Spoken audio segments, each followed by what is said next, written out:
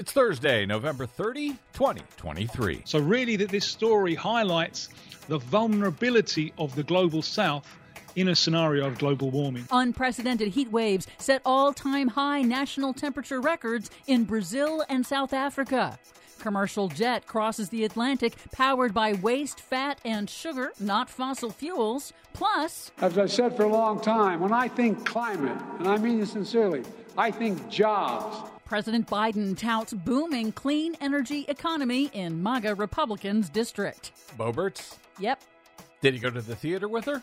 No. All of those stories and more straight ahead from BradBlog.com. I'm Brad Friedman. And I'm Desi Doyen. Stand by for 6 minutes of independent green news, politics, analysis, and snarky comment. They do want to take away the gas stoves, and in fact, they are taking away the gas stoves. Why do they want to ban gas stoves? Because they hate us. They hate humans. They hate joyfulness. They hate pies. They hate good food. They want us all to be miserable. They want us to suffer because they're all miserable. They want all of America to be as miserable and unhappy and unloved as they are. And we're just not going to go along with it.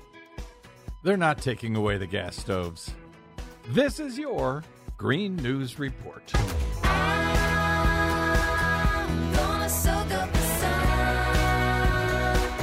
Okay, Desi Doyen, Fox News just can't give it up, can they? No, they can't. Oh, they're taking away your gas stoves, your refrigerators, your washers, your dryers, everything you love about life. Anyway, what do you have for us that's rooted in reality, Desi Doyen? Well, first, last week, Brazil set a new all-time high national temperature record during a deadly record-shattering heat wave. And it's not even summer yet. The weeks-long extreme heat wave, the fourth to broil the country this year, has withered crops and triggered extreme storms, floods, power outages in major cities, and thousands of wildfires in critical species habitats. The heat was also linked to the death of a fan at a Taylor Swift concert. And South Africa also set a new all-time high national temperature record during the same stretch. This is not good. Nope.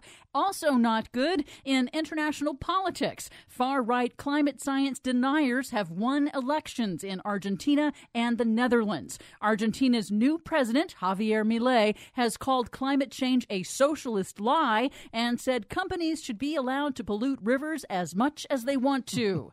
In the Netherlands, the extreme far-right party of Geert Wilders won a parliamentary majority, promising to expand oil and gas extraction and pull back on climate and clean energy policies. Can't we just give these guys jobs on Fox News instead? Why do they have to break everything? Here in the U.S., a new study calculates that fine particle air pollution from coal-fired power plants was much more deadly than previously thought. Based on updated scientific data, the researchers estimate that since 1999, U.S. coal plant air pollution contributed to nearly 500,000 premature deaths, twice the number previously thought. Coal-related deaths have decreased dramatically as the nation has moved away from coal electricity. Well, that's a good thing. In aviation, a 787 jet has become the first commercial airliner to cross the Atlantic Ocean without using any fossil fuels, relying on a fuel blend made primarily from waste fats.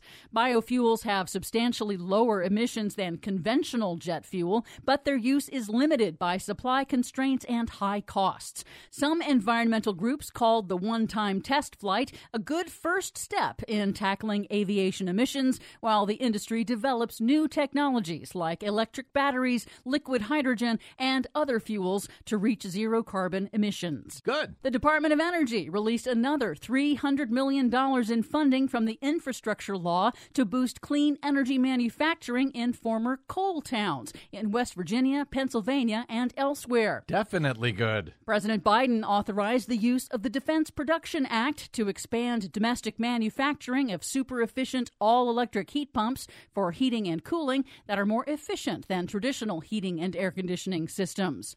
And finally, the president was in Pueblo, Colorado this week to visit CS Wind, the largest wind turbine manufacturing facility in the world. CS Wind is investing $200 million to expand its factory and hire hundreds more workers thanks to incentives in the Democrats' climate and jobs law, the Inflation Reduction Act. Biden pointed out that the factory expansion directly benefits the district of far-right Republican House member Lauren Boebert, who voted against the IRA and has called it, quote, a massive failure. All across America, instead of exporting jobs, companies, both foreign and domestic, are creating jobs here in America. Jobs. That's what climate's about. Not only saving lives and saving the environment, but jobs. Well, no wonder they're furious about it over on Fox News. For much more on all of these stories and the ones we couldn't get to today, check out our website at greennews.bradblog.com. Find, follow, and share us planet-wide on the Facebooks, Mastodons, and sites still known as Twitter at Green News Report. I'm Brad Friedman. And I'm Desi Doyen. And this has been your Green News Report. I bet I may as well try and catch the wind. When sundown